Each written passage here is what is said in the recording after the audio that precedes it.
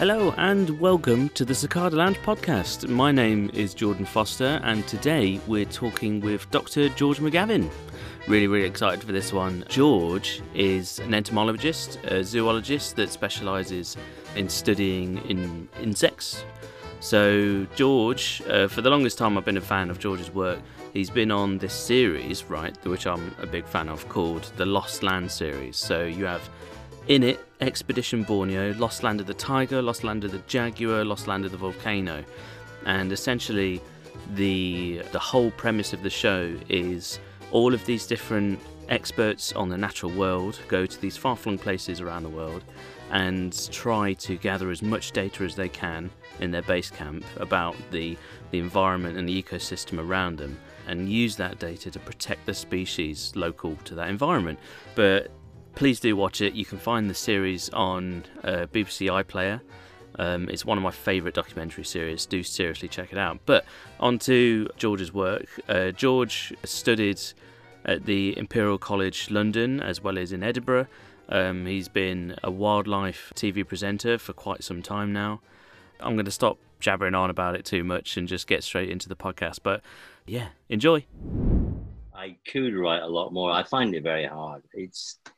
It's really hard to get, onto these things. I mean, I'm trying to write my my little memoirs, which is I find it very hard at the moment. I mean, I've been at it for about 4 years now. Right. Wow, really?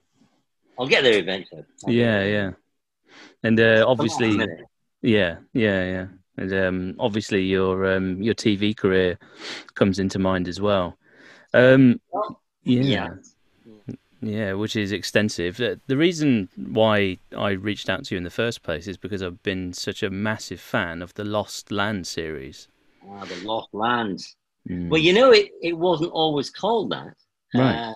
Because we made 5 of them, and the first one was Expedition Borneo, and that was dreamed up as a way of bringing conservation to a mass audience and to really do the science, get in there, team, film it as it happens, no unscripted, get a big team in the jungle and just do it, Yeah.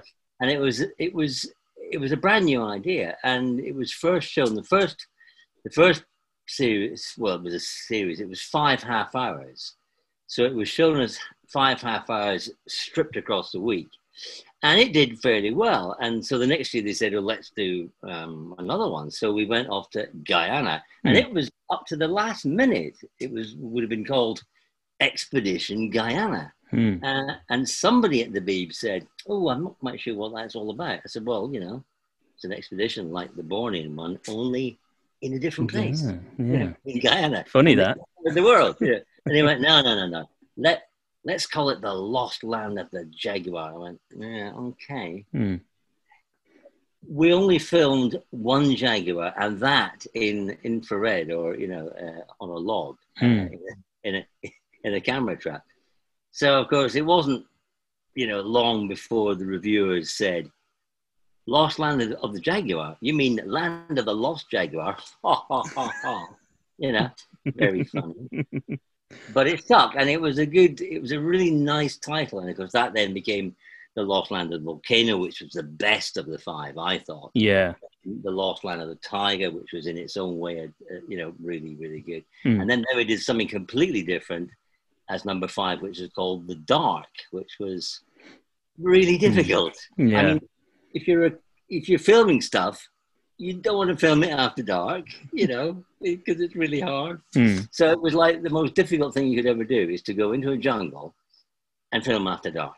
In fact, I came as close to death as I think I ever have done on that shoot in the Amazon. Well, because it was dark and there were snakes everywhere, and I was supposed to walk along this path and go, oh, yes, there's a so-and-so. Oh, look, there's a so-and-so. Yeah. And I saw what I thought was a movement under a leaf, a large leaf, I have to say. So I said to the camera director, hey, I think there's something under this leaf. So I bent down, gingerly, I'm not daft, with a stick about this long, about a 1.5 feet long. And I gently lifted up the stick. only to find a fer de lance snake, which is one of the ones. It's 80% of nasty accidents in the New World are a result of a bite from a fer de lance. And this thing was really annoyed. And of course, they don't like head torches. So I'm staring at this thing with a head torch. And I immediately go and push my head torch off to the side. The cameraman goes, "Oh, can't see the snake, George." I say, "Yeah, there's a very good reason for that, mate. And you won't be seeing it anytime soon." And I gingerly put the leaf back down. But that was a 2-3 foot snake. And my snake was only this long. And it's not nice. No. That had gone for my nose or, whatever. Very. Yeah, you're far away from help. Yeah, and we were, day and a half by slow boat from, anything remotely resembling an accident in America. Yeah. So, yeah, it was difficult. You really have to keep your wits about you. Yeah, definitely. It's a bit of a lifelong dream to be able to go to the Amazon or go to like places nearby there, like Guyana or like. Don't do it. Just do it. Well, your broom cupboard and go and do it. The thing I'd need something. I'd need a mission, I suppose. I'd need to be able to contribute to the natural world and preserving it more than what the flight, like the pollutants from the flight. You know what I mean? Yeah. I know everything has got so difficult now. Everything has got so difficult. We're all so aware. I think people are just, they're eco-anxious. There's such a deal of anxiety now. I mean, Attenborough, when he started, he didn't think anything about flying all over the world. And we flew on these expeditions, to Borneo, to PNG, to Guyana, and you can argue, and not all of us, but quite a few of us offset that by handing cash to the World Land Trust, who buy forest, who in large amounts of it, and say that will stay a forest. Yeah. Yes, it's you can't make an omelette without breaking eggs. That's true. It is true. At least we're not flying for a holiday. Exactly. Yeah. Exactly right. It's we aren't enjoying it. We're sweating. Actually, it's wonderful. I love it. I'll be giddy. I cannot begin to tell you how exciting those expeditions were, and the volcano one was just the most exciting trip ever. Yeah. Adventure times 10, and girls' adventure, because we are as remote as we could possibly be. We were, really far into the jungle, deep. Had to get in by helicopter. They can only fly every other day because of cloud. We were, I mean, if anything had happened, I do think about it now. I think of all the health and safety forms we had to fill in, and there's a big stack of them, like this thing. And they say, well, what's the chance of dying? Well, medium, low, high, medium. A jungle environment is somewhere where you just cannot predict it. But we had a GP type person on the team who could have done minor surgery. If you'd had something serious and had to get out, it was, but that was, God, it was exciting. Yeah.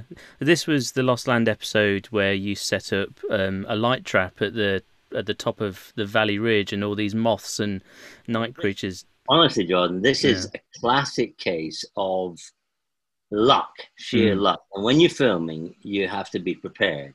You've got to do your homework. You've got to be fit. You've got to know what you're talking about, because it's unscripted, and if the camera's in your face and you're holding something and you don't know what it is. Yeah. Like the guy I once saw on an American marine documentary.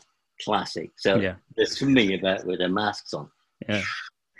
And this thing comes past them like that. And the guy says to his mate, What's that? And the guy said, It's a fish. I went, gee, I know it's a fish. Come on. If you can't do better than that, you shouldn't be in the program. Anyway, so we'd filmed this fantastic helicopter shot, right, of me spreading the white sheet out on the volcano rim.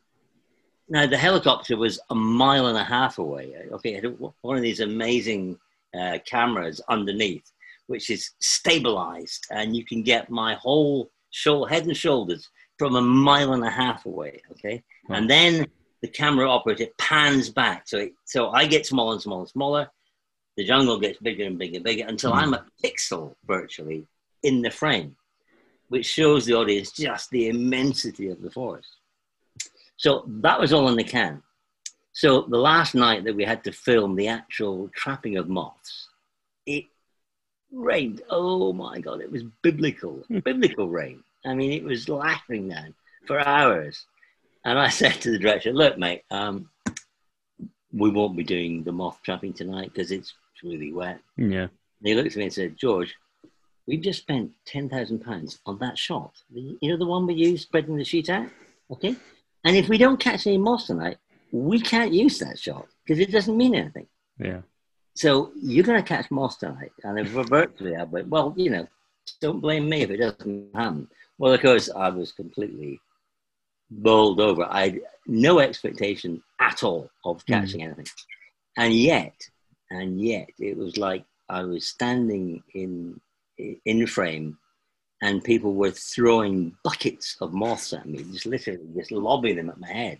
and it shouldn't have happened. I mean, as I say in the film, I say this shouldn't be happening. This is I mean, if you went out in the UK to catch moths in the pouring rain, you wouldn't catch anything. No. Except the cold rats.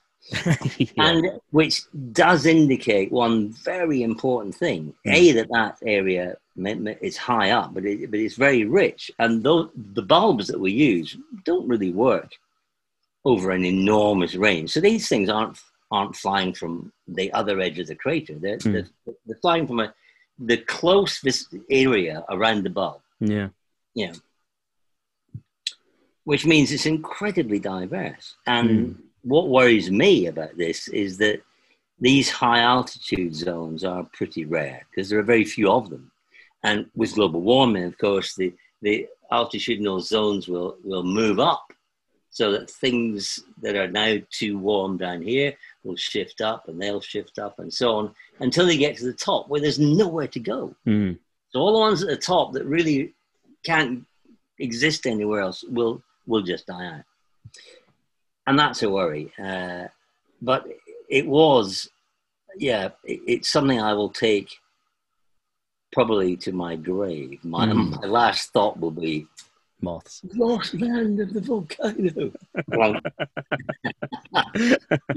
It was that good. And I actually thought, as well as with my oak tree show I did, I thought, if I don't make any TV ever again, I've made that. I've been involved with that. That's brilliant. That's absolutely fantastic. And of course, the Lost Land expedition series, they were, in a way, like the one with, it was Guyana, essentially. You were gathering all this data about all these amazingly diverse areas of rainforest, and you were just cataloguing all the different species, and you were going to take that data and bring it to the local governments to convince them to protect the area from logging. Is that area still untouched? Yeah, well, it's an interesting story. With the Bornean one, the first one, Expedition Borneo, that was a grade 2 reserve, forest reserve, which meant it was protected until such times as they decided it would be logged. And there wasn't really a huge amount of protection. Well, that program was seen by millions of people over the next year, all around the world. And they were sufficiently affected by the show to change it into a grade 1 reserve. So that whole area around Imbac was afforded a higher degree of protection. Now with Guyana, 80% of Guyana is jungle. The majority of people who live there are right on the coast in one little town, one town, Georgetown. And there's a scattering of individuals elsewhere. So yes, it is threatened by logging to some degree, by mineral extraction, other things. but it's not threatened as much as some other countries are. But they are very aware of its value. And in fact, the head honcho, Mr. Bharat Jagdeo, had this brilliant idea. He wanted to basically offer all the jungles to the world and say, this is the rainbow, this is our jungle, this is the rainforest. We will protect it forever. In return for, and you know, we as a globe, as a planet, cannot expect people who have this high value resource to just keep it forever for free for everybody else, because it's a resource that they need education, they need healthcare, they need other things. They don't have coal to sell, they don't have high engineering, they don't have biotech. You know, this is their value. And if we value it, which the world should do, it surely makes sense to give countries like this cash in return for keeping it safe forever. In return for cash, which they can use for education, healthcare, etc. And it seemed like, to me, a no-brainer. And the following year, he came over to the UK to put forward this, which I thought was a groundbreaking, innovative idea, which could have been used as a plan to safeguard forests around the world. And he saw, who did he see? Gordon Brown. Well, that was it. My heart sank. And he went, well, I don't think this makes prudent fiscal policy. And it got kicked into the long grass, and that was it. So we did nothing. This was an opportunity to put the great back into Great Britain, which we dutifully kicked into touch.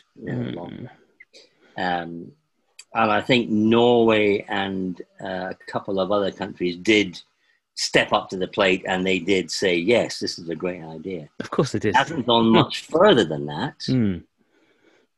But, you know, there's a lot of talk, Jordan. There's a lot of green talk, a lot of greenwash around the place. Oh, yes, we think it's very important. But they won't put their cash where they're, and that I find very frustrating and annoying. I can imagine. Yeah, I can certainly imagine, especially with all the work you do. I mean, I work for an organisation that I can't say on air when I'm not wearing the uniform. I can't by my contract. But it's we talk about preservation of the rainforests in Borneo and the palm oil plantations and all that kind of horrible deforestation, and like in the Amazon where they're clearing huge swaths of rainforest for cattle and soy plantations and things like that.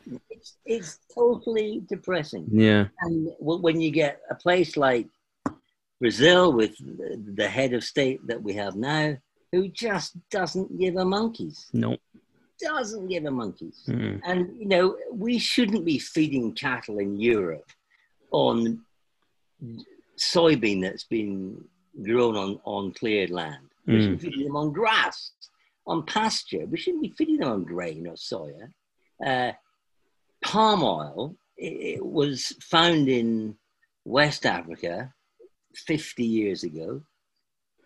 And somebody thought, oh, this is rather useful stuff. You can squeeze the nuts there and get all this wonderful edible oil out. We can use it for everything. Yeah. And so it came to pass, and it is used, I think, one thing in 5 or 6 that you buy in the shops has got palm oil in it. Everything from soaps, cosmetics, foodstuffs, and there should be laws saying this contains palm oil, there are something like 200 other ways of saying palm oil that you wouldn't even know were palm oil. It's oxy, kernelate and stuff.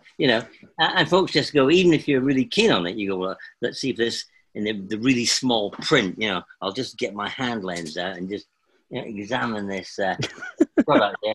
It's got something that sounds, that's all right, because it doesn't say palm oil, but it does contain palm oil. Yeah, exactly. We shouldn't buy it. But of course, oh, but these people in these poor countries need money. Well, it's not the people who get the money. It's the big international conglomerates, and they're the people who get rich. And when I filmed first, in fact, when we filmed on Expedition Borneo, we drove through palm oil plantations for something like 5 hours, which up until 10 years ago had been primary forest. And they lie. They say, oh, you know, we only plant it in secondary regrowth. No, they don't. They clear forest, sell the timber, plant the palm oil, and so it goes. You could virtually see the edge of the forest going ahead of you as you drove. It was that quick. Yeah, and as a man that works with audio all the time, and I've listened to all kinds of different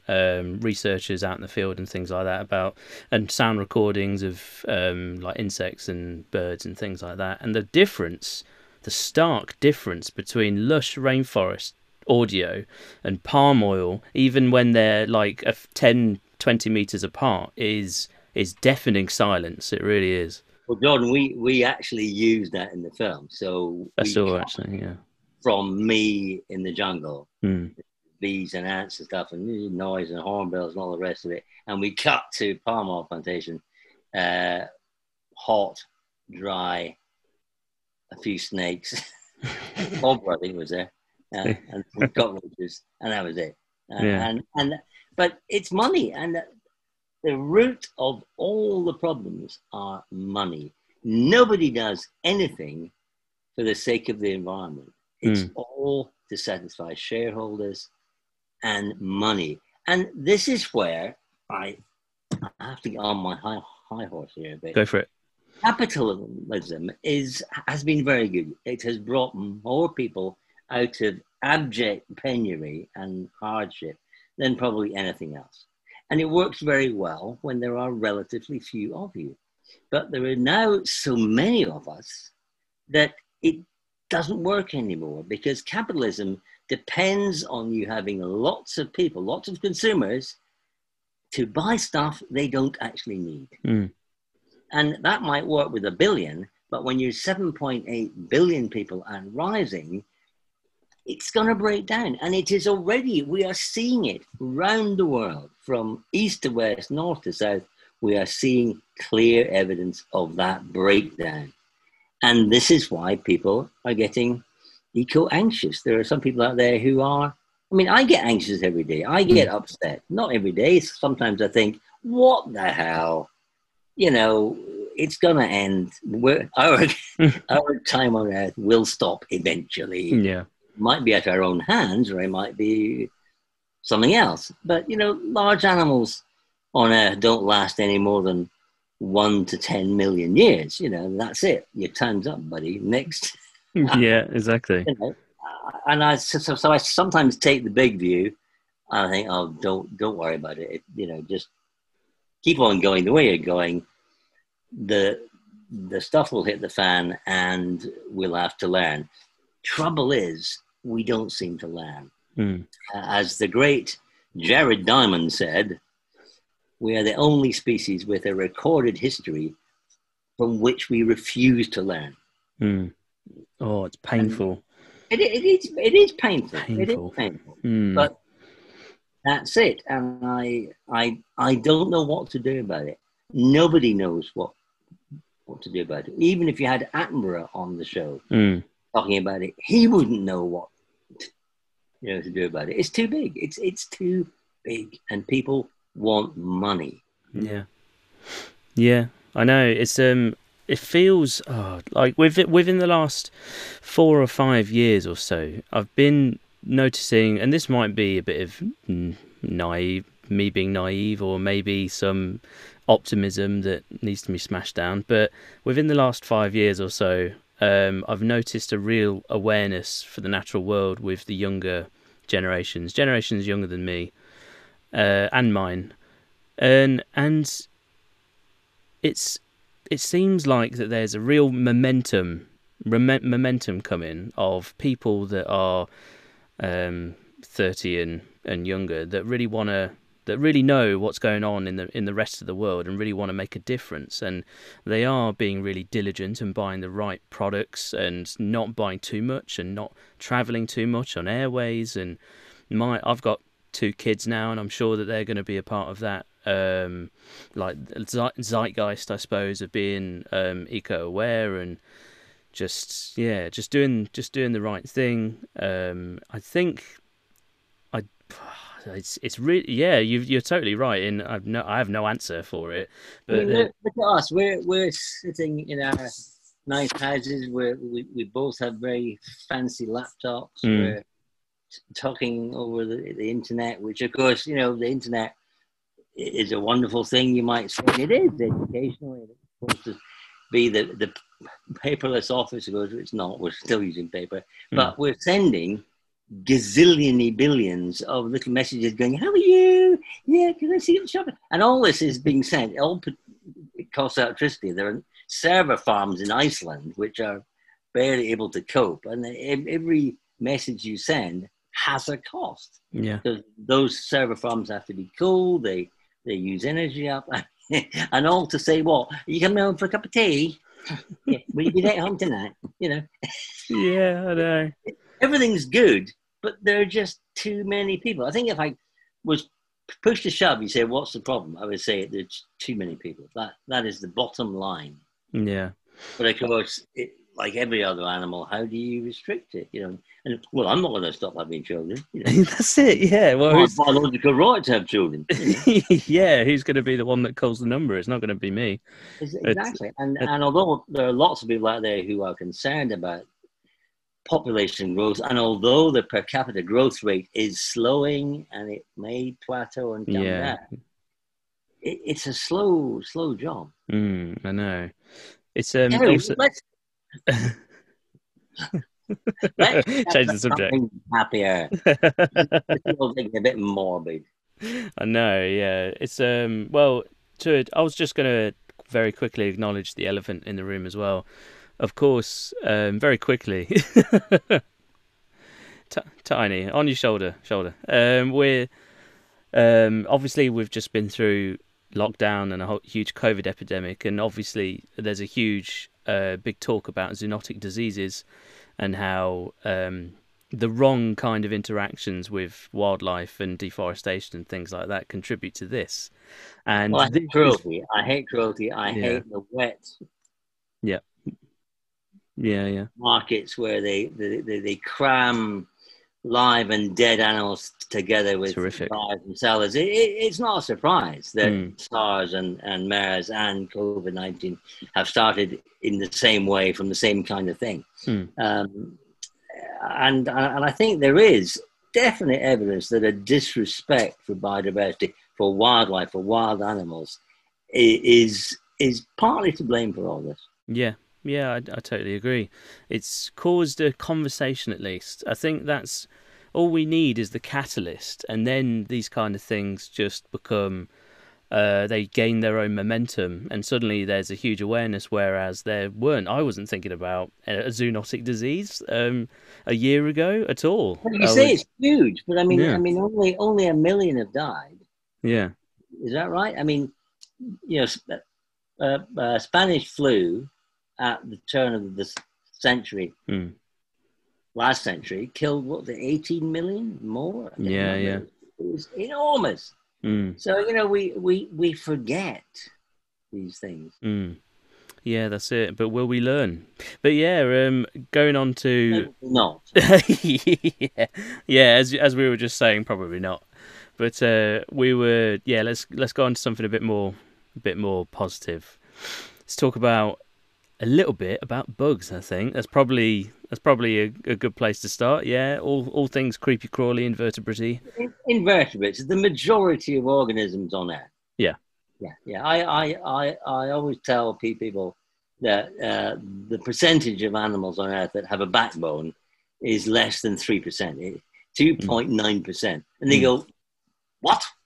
Yeah. That's everything from aardvarks to zebras, blue whales, bats, cats, rats, mammals, amphibians, fish, birds, 2.9%. And the majority is either plants, which is smaller proportion, 14%, say, and the rest is all invertebrates. And the majority of those are insects. Yeah. So, you know, if an explorer came from, as Carl Sagan would have said, from one of the billions and billions of stars out there, if he came down to sort of assess the Earth in terms of what it had, and they were not impressed with size, they were, you know, unsized, they would say, well, you know, the majority of creatures, of things, this is the planet of things with 6 legs or more. I mean, you know, if you don't have 6 or more legs, you know, yeah, nowhere, buddy. This is it. In terms of biomass, in terms of species richness, in terms of ecological input, the way ecosystems work. I mean, I was always interested in animals and plants as a kid. I mean, I can't really remember not being, you know, and I went to Edinburgh to do a degree in zoology, of course. Zoology, you should say. Apparently, you should say zoology or zoology, because zoology. The people say zoology, which should have 3 O's in it.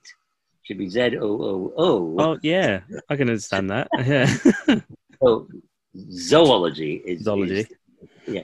Anyway, I had a great time there, 3 years, but it was only in my second year that I realized just how important insects were. So we were off as a class to the west coast of Scotland, and all my classmates were looking for badgers and owls and slowworms and eagles, and not finding any because they're hard to find, you know. Yeah. And yet at our feet there were literally tens of thousands of wood ants just scurrying about doing their thing. And I bent down and I watched them for half an hour, and I realized that you know, if you don't understand what insects are doing, you don't understand anything. You can't call yourself an ecologist. You can't call yourself a biologist or a zoologist if you only work on pandas or whales or something. If you want to understand how the world works, the place where we live, and that really, I suppose, is what I've been trying to do all my born days, is to understand how it all works. Of course, I won't, but I've had a jolly good stab at it. Yeah, I was about to say, it's a good shot. It's I think my interest in the natural world actually came from my granddad. He recorded on VHS videotapes. He recorded, remember them? I remember them. He recorded on VHS, and he just wrote David Attenborough on it, and it was actually the Trials of Life series, by David Attenborough. I remember the intro sequence with all the animals like spinning around counterclockwise and things like that, and that just seemed to just spark something within me. And when I was going through school, I never thought I was clever enough to go and study zoology and things like that, even though my families and friends kept saying that I had an encyclopedic knowledge of certain animals, especially prehistoric animals and things like that. So I went to study. No, it was more. I was never too interested in dinosaurs. It was I did like dinosaurs, but it was things pre-dinosaurs and post-dinosaurs, prehistory. So that's things like the Carboniferous period, which you might appreciate. Exactly, yeah, big insects. Oh, yeah, Arthroplura and Meganeura, big millipedes, big dragonflies, that kind of thing. If I could go back in time to Earth's history, where would I go? And it would be definitely 300 million years ago in the Carboniferous lush swamp forest. Totally agree. Goodness. That would be just awesome. In fact, we should have a film about that. We should make a film about that. And just choose, like, you know, H.G. Wells, you know, time machine. You can just let's go to the Carboniferous. It would all have to be CGI. It would look awful. I know. Well, the Walking with... I remember watching Walking with Dinosaurs as a kid, which my granddad also taped for me on VHS. And I remember how realistic I thought the puppets were. If they managed If you to... watch it again now, it looks really clunky. Yeah, no, it's dated now. Yeah. It's very dated now, but if you could get like the teams that are behind like the Muppets and Fraggle Rock and things like that to make realistic Carboniferous period giant insects and giant amphibians, then I think we'll be on to a winning ticket. It'd be awesome. I mean, it's interesting that you, of course, mentioned Attenborough, and I interviewed at Oxford for many years, and I would often ask interviewees, very nervous, what first got you into biology? And 5 out of 10 would say, "Oh, I watched an Attenborough documentary," and you go, "Wow, that's it." So this guy has had enormous pull, and he's been around a long time. I mean, I indeed remember watching a black and white TV in my house. I must have been 10. And there was a very early Attenborough, and he was talking about the sexual habits of a garden spider. Okay, it hadn't occurred to me at 10, A, that there was even a thing called sex, but B, that garden spiders would do it. So I'm watching this thing, and he's saying, and the male spider charges his palps with sperm and advances towards the female. And I'm going, Jesus, this is amazing. Great impression. And it was just that I can remember that very clearly. I've been trying to find that clip, but I can't find it. It may have been, overdone or, thrown out. But I mean, certainly he's got an enormous pull, and he's been in the industry for a long time. This is something that I sometimes get annoyed about. The media, the press say, "Oh, is this the new Attenborough?" And just stop. I know. Stop, please. There'll never be another Attenborough. I've been suggested that is George taking over the mantle of Attenborough, and Chris Packham is he? Even Brian Cox was. Is this the new Attenborough? No, he's a physicist. And the trouble is there will never be another Attenborough. No. So exactly. I wish they'd just stop banging on about it. I wish they'd just say he made the genre. He was there at the beginning, and we've now moved on so far, and he's contributed for an enormous amount of time. There will be other people who will, present in an interesting way, in a different way, but you'll never get an Attenborough. Yeah, no, I totally agree. It's he's a bit of a dynamo, really. Yeah, he described himself as being quite old-fashioned, and he's sort of this lovely, comfortable voice, really intellectual voice, very easy on the ears, and he's over the years. I mean, if you hear his early stuff, it's quite high pitched, it's quite animated, it's quite sort of. I remember. Remember. And then it gets sort of deeper and darker, and it changes through time until you get the classic David Attenborough standing here in front of a pride of lines, and you go, yeah, that's the way you do presenting. In fact, when I started presenting, when I had to do a piece to camera, you would learn it, and you would hear yourself going, well, I'm sending it. And you go, no, stop. You're not doing a pastiche. This is something different. This is you. And you just have to be yourself. Yes, yeah, totally. Well, it's if there's anything to start you off, I suppose watching a few Attenborough documentaries, it's not going to do any harm, is it? But it's. He's contributed so much. He really has. But one of the going back to bugs, the one big thing that stuck with me with the Trials of Life documentary that David Attenborough did was army ants, and just how the way he was talking about it. Not so much the way it was being filmed, because it was old footage. It was still film cameras and things like that, and it was quite grainy because obviously it's in the darkness, the heart of darkness, in South America. Is it army ants, South America? And then that, I think, just gave me a poke just to have a look at what army ants are in books, And then I found out that like indigenous people used army ants as sutures for wounds and things like this, and it just set me off on a bit of a tangent. And I know that you've had a big interest in ants specifically because you did a documentary on them. I did, yeah. Yeah, Planet Ant, isn't it? Well, it was Antworld, yeah. not army ants, of course. It was your leaf cutter ants, which we had a colony in Glasgow, which actually had a very sad ending, which I can reveal now. So we filmed them in this specially built set with various places to forage, and we could film right in the nest. We could film chambers that we'd made, and we could count how many soldiers were coming in and out of various areas. It was really good. All the documentaries I've made, we try and get in some really interesting science and some new science, so that hasn't been filmed ever before.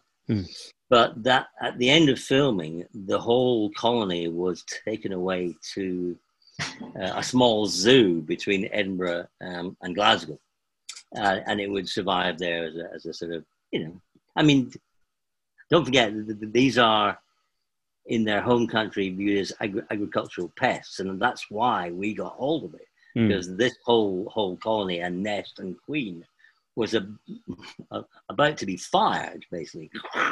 So we and basically grabbed the whole thing. But it caught fire. The zoo caught fire and burnt down. Wow! With the army ants, with the ants in it. Oh my God! But you were saying about army ants, and I don't know if you saw that great sequence in the Lost Land of the Jaguar, where I attempted to film inside a nesting aggregation of army ants. The bivouac, with a probe camera. Well, because I was so excited about having this probe camera that I could stick right into the middle of this massive ants, hoping to find the queen in there somewhere, probe it in.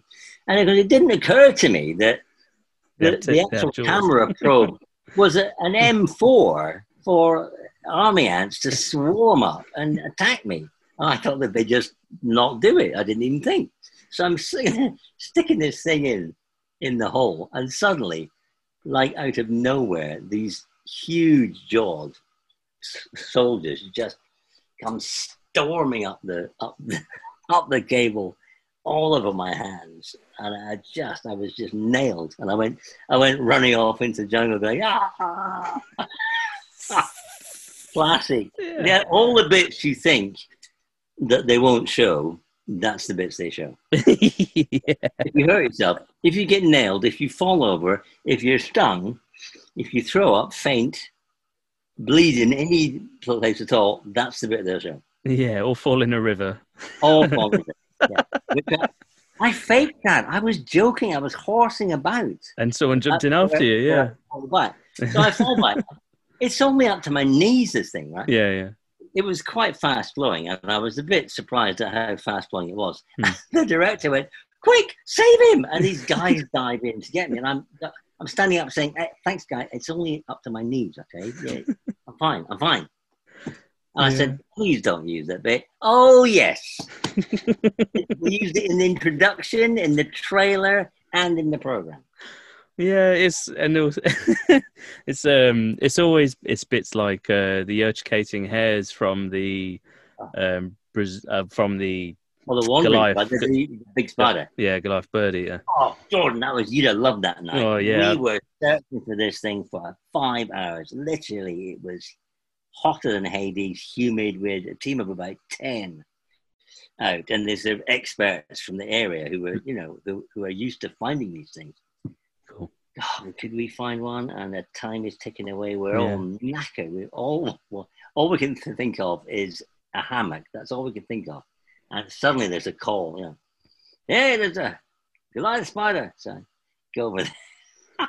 And of course, once they go back in their hole, it's the devil's own job to actually lure them out. Naturally. And you have to have it on camera. You can't stick a camera in the hole and go, well, down there is the world's biggest. Like, that's not going to work. You have to be holding it in your hand like this. Yeah. So I use the trick of the grass stalk, which only works once, right? If you blow it, it won't come out again. That's it. So got the grass blade and stuck it in the hole. It got hold of the end, and I knew I had to be very careful. If it's a fast jerk, it'll let go. You just got to pull it steadily so that it just keeps, and it came out. And then I stuck the blade of my panga behind it so I could then have it in the open. And she was brilliant. She performed beautifully, and she sat in my hands and even jumped at the camera. And the camera went, no! I don't blame him. The thing has inch-long fangs. And they were in my face. They were down my throat. Yeah. What a night that was. What a night. Yeah. I've had...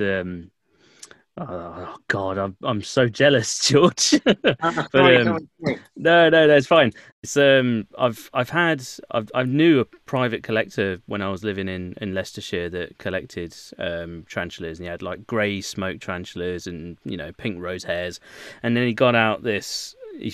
Didn't know if he even should have had it, but he had a Goliath bird eater, and slightly. There's a lot of grey areas in the ownership. I agree. It's not as clean and squeaky as it should. I mean, I much prefer to see them in there. I don't like taking them out of their home. Yeah. Even if they're reared. No, I totally agree. I was a bit ignorant back then, I suppose. I was a bit younger. But he told me to put my hands flat down on the tabletop, and he just let this Goliath bird eater walk across the tops of my hands, and I was just expecting it to just walk across, and I had the grey smoke tarantula walk across, and it just felt like a big hairy 8-legged hamster pretty much walking across your hands. It's the only way I can describe it, is a big hairy 8-legged hamster.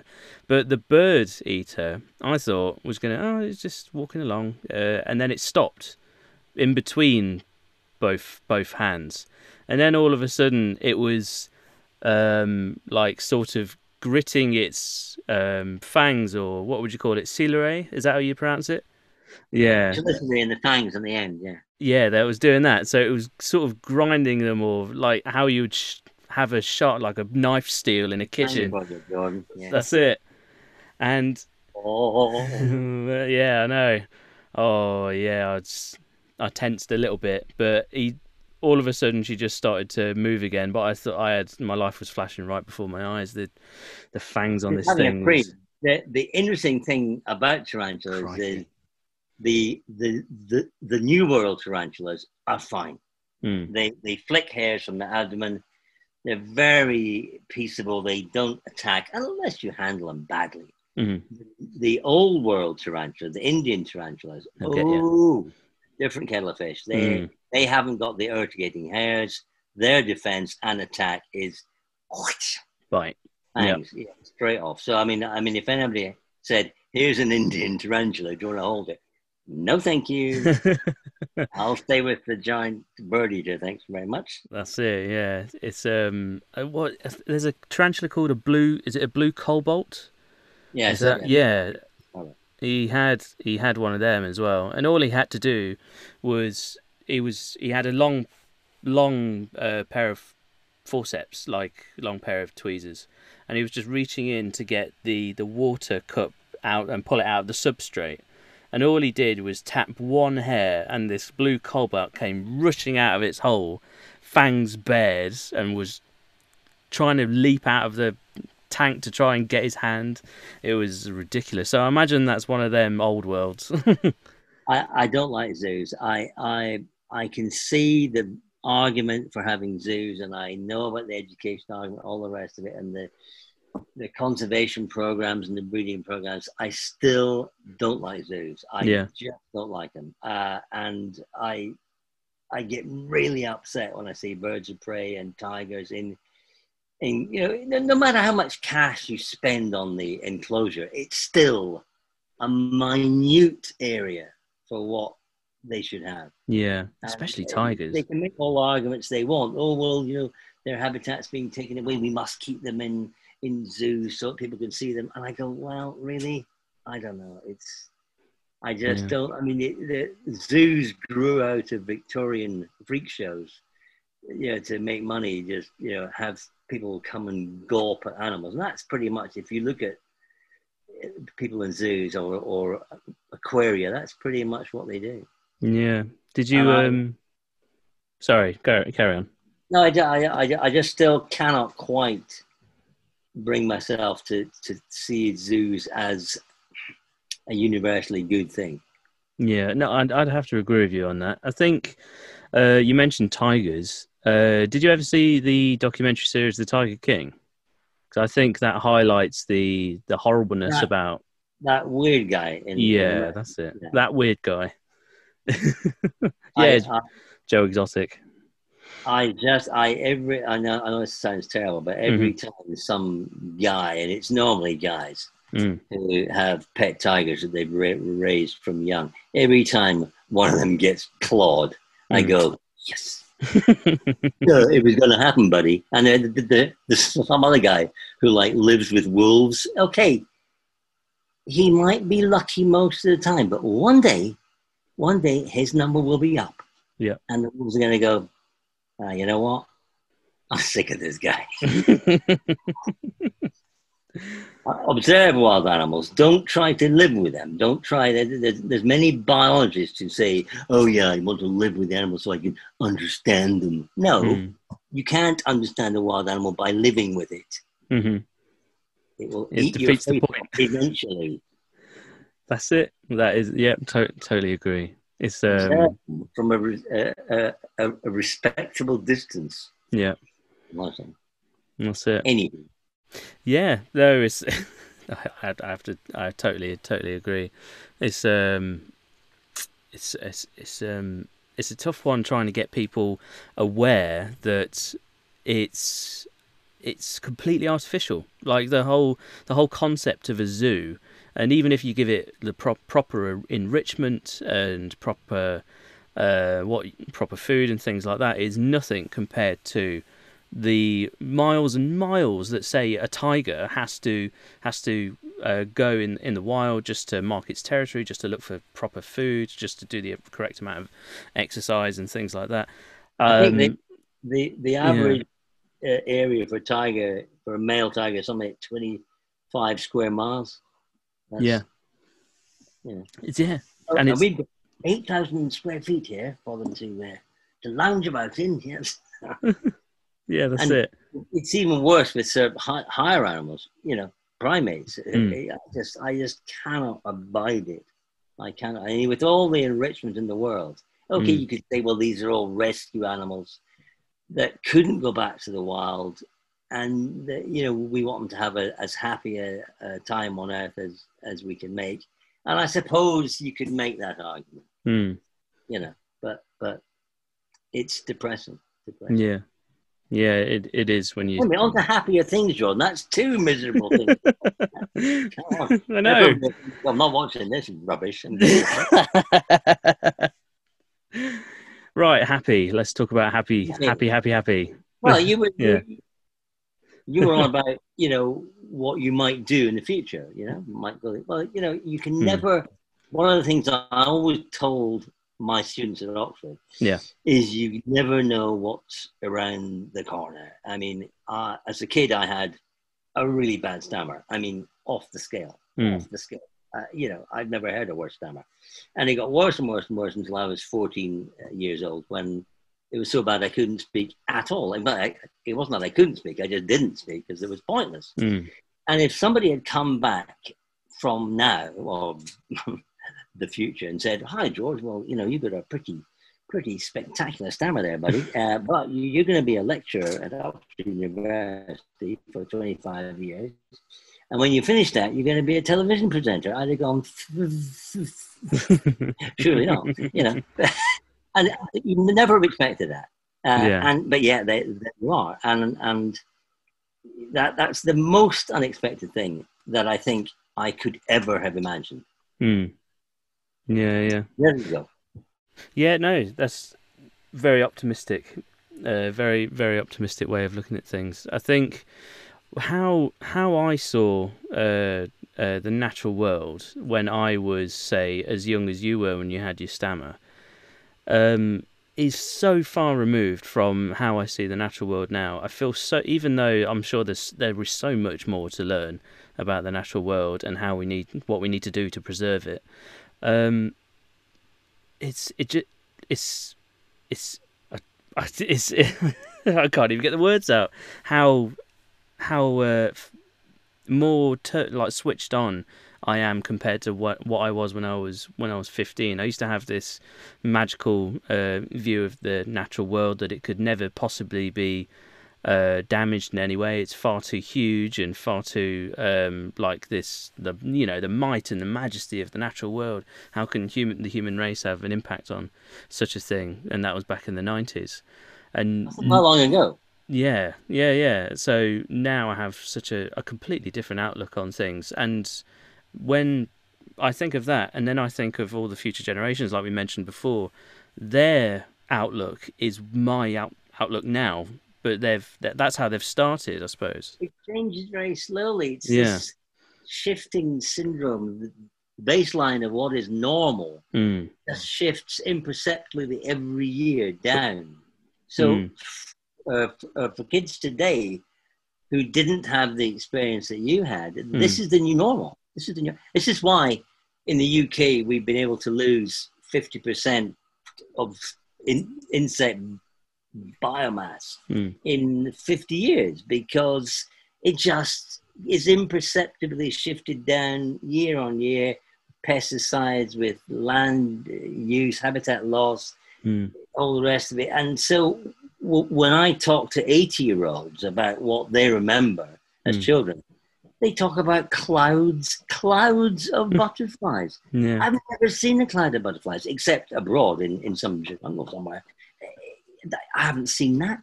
But yet, and I would think, well, they're making it up. They're a bit senile, they're going a bit, clouds of butterflies, yeah, sure. Yeah. But it was true. In the 40s and 50s, there were a lot more insects around. Clouds of butterflies would not have been uncommon.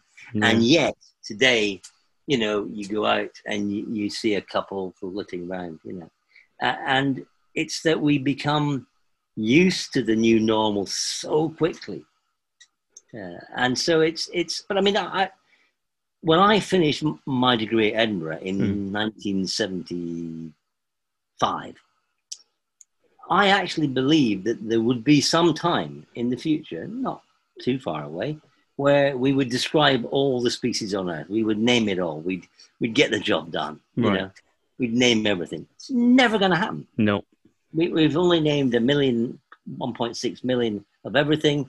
The majority of those are insects. We know now pretty accurately, or more or less an estimate, but it's fairly accurate, that there are between 8 and 10 million undescribed insect species out there.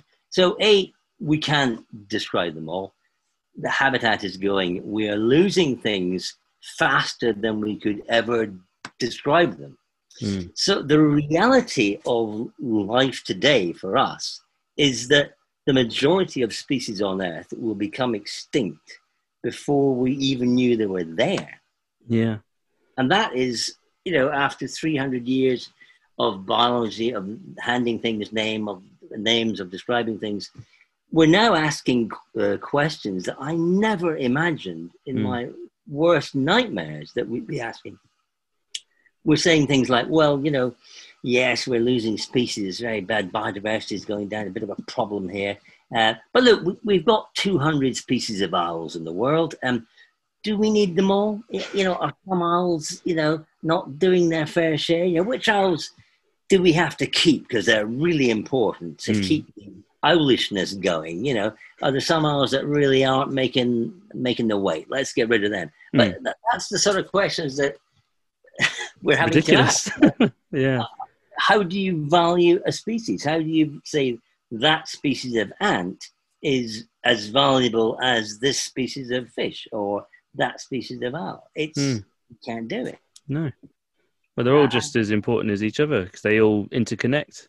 Everything interconnects. They absolutely. And I often get asked questions in talks. I get somebody stands up and goes, "Dr. McGavin, what what is the purpose of a wasp?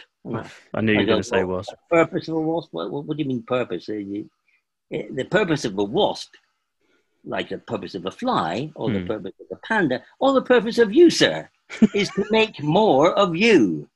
That's the only purpose around. That's the imperative, is to make more wasps, more flies, more pandas, more you. There is no, if you're hunting for a higher purpose, forget it.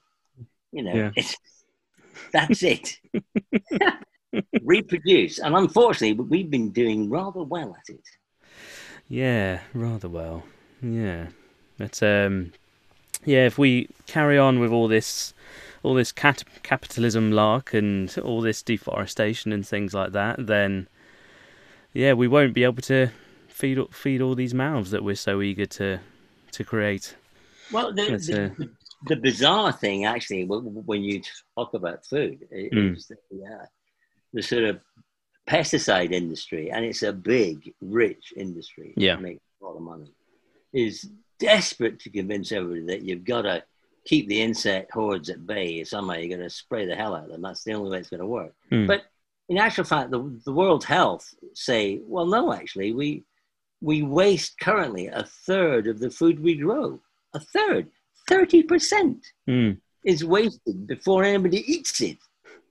And some people have estimated that if you remove pesticides completely and you use other techniques, biocontrol, not growing huge acreages of the same thing, which is just asking for trouble. If you did other things, if you took pesticides out, you might have a decrease in loss of between 10 and 15%.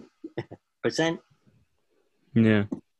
And yet we're wasting a third of all the food. And of course, by not spraying pesticides, you would encourage bees, you would encourage wasps, all the things that normally clean up the pests, inverted commas. So we're on a treadmill, just putting pesticides on that become ineffective. And then you get secondary pests coming in. You put more pesticides on, and you keep running on this treadmill. Stop, get off the treadmill, take the chance, and I think you'd be surprised that it might not be as cataclysmically awful as the pesticide industry seems to make out. Yeah. Right. So we are coming to the end of this chat. We're just warming up, Jordan. Come on. Yeah. I'm sorry. I've actually had to kick the missus and the kids out of the flat to be able to record this because naturally it's make quite a lot of noise, and so they've just gone to their parents-in-law, but they're coming back very, very, very, very soon. But who can forget that fantastic clip when the politician was going, yes, and I think the economic value, and the door opens, Daddy! And of course, I love that clip. It was brilliant, and everybody had their heart out him. It did his cause more good, that little kid coming in. It did. And all the fluster and flummery that he was talking about. He's a human being. Yeah. And it was great. It was great. He's one of us. One of us. One of us. If only. So just to leave on a positive note, and I asked Erica McAllister this, and she hates this question apparently, but what is your favourite terrestrial invertebrate? What's your favourite insect? Okay, well, I could say I've got 5 or 6 insects named after me, which is a great honour. That's really cool. Where that's really cool. Name something. So I couldn't really have any of those because that would be really cheating. A bit cheesy. The botfly, the human botfly. I think that is one of evolution's most incredible beasts. So it's a bee-sized fly that couldn't possibly lay an egg on your head or your face because you'd splat it because it's the size of a bee. But instead, it catches a mosquito in the air and it holds it very gently and it lays an egg on the abdomen and then it goes, fly, my beauty. And the mosquito flies off with a payload of botfly eggs on its abdomen. It then finds you asleep in your hammock. And as it's feeding, a botfly egg hatches and goes straight into your skin. Fantastic. Yeah. Fantastic. How did that evolve? We were talking about this on the Answered on a phone. postcard. Yeah. How did this happen? How did this relationship happen? That it used a seeking missile mosquito. Yeah, and of course the actual botfly, it doesn't know that this mosquito will go off and find a human or something else. But that's what it does. Yeah. And somebody actually said, well, you see, you can't explain it in terms of evolution. That shows there must be a creator. And I said, well, it must be very twisted if that's the best they can come up with. Yeah. That's really mean. Yeah. But if there's any evolutionary biologist there who can explain to me the process by which a botfly evolves to catch a midge and use it as a proxy to lay its eggs, answers on a postcard, please, to George McGavin, Oxford University, England, the world. Thank you. I think Erica's got her work cut out for her. I'll ask her to answer that question for you. Come on, Erica, answer me that one. Brilliant. Well, thank you, George. I really do appreciate you coming on the show. It's been an absolute delight talking to you about all the horrors of deforestation and the magical way that botflies use mosquitoes as proxies to impregnate you with eggs. But I really do appreciate it. It's been really lovely having you on. Just to plug a couple of things that you've been doing. Have you got any work that you'd like to share with the rest of us? Yes, I've just started filming. I'm just about to start filming a new documentary for BBC Two, all about dung, about sewage, about Brilliant. poo, which will be hitting your screens with a great in the spring, hopefully. Fantastic. Can't wait for that. And obviously, we mentioned the Lost Land series. So on BBC iPlayer, I believe it is still running on BBC iPlayer. You can watch the Lost Land of the Jaguar, like the Lost Land of the Volcano, and Lost Land of the Tiger, and yeah, that's it. Yeah, watch them all on BBC iPlayer. They're an amazing watch. They really are. That was brilliant. Thank you so much, George, for coming on the podcast. Really did enjoy that. That was a lot of fun. A lot of fun chatting to you. You can follow George, what he's been up to on Twitter. George has a Twitter. It's Dr George McGavin. You'll be able to find him there. Not to mention that the documentary that we talked about comes out, like he said, springtime. So we're gonna try and get George back on the podcast as well, so we can have a little bit of a natter about that, because obviously his lips were sealed when we mentioned it before. But yes, we'll talk about that another day. If you want to follow what the podcast is doing, we've got a Facebook page at Cicada Lounge Podcast Facebook, and we also have the Twitter as well. So naturally, it's the Cicada Lounge Twitter. So follow us on there. You've also got a production company that made this, which is TYTO Productions. You'll be able to find all the episodes on there, as well as iTunes, Spotify, SoundCloud, and many other different podcast distributors.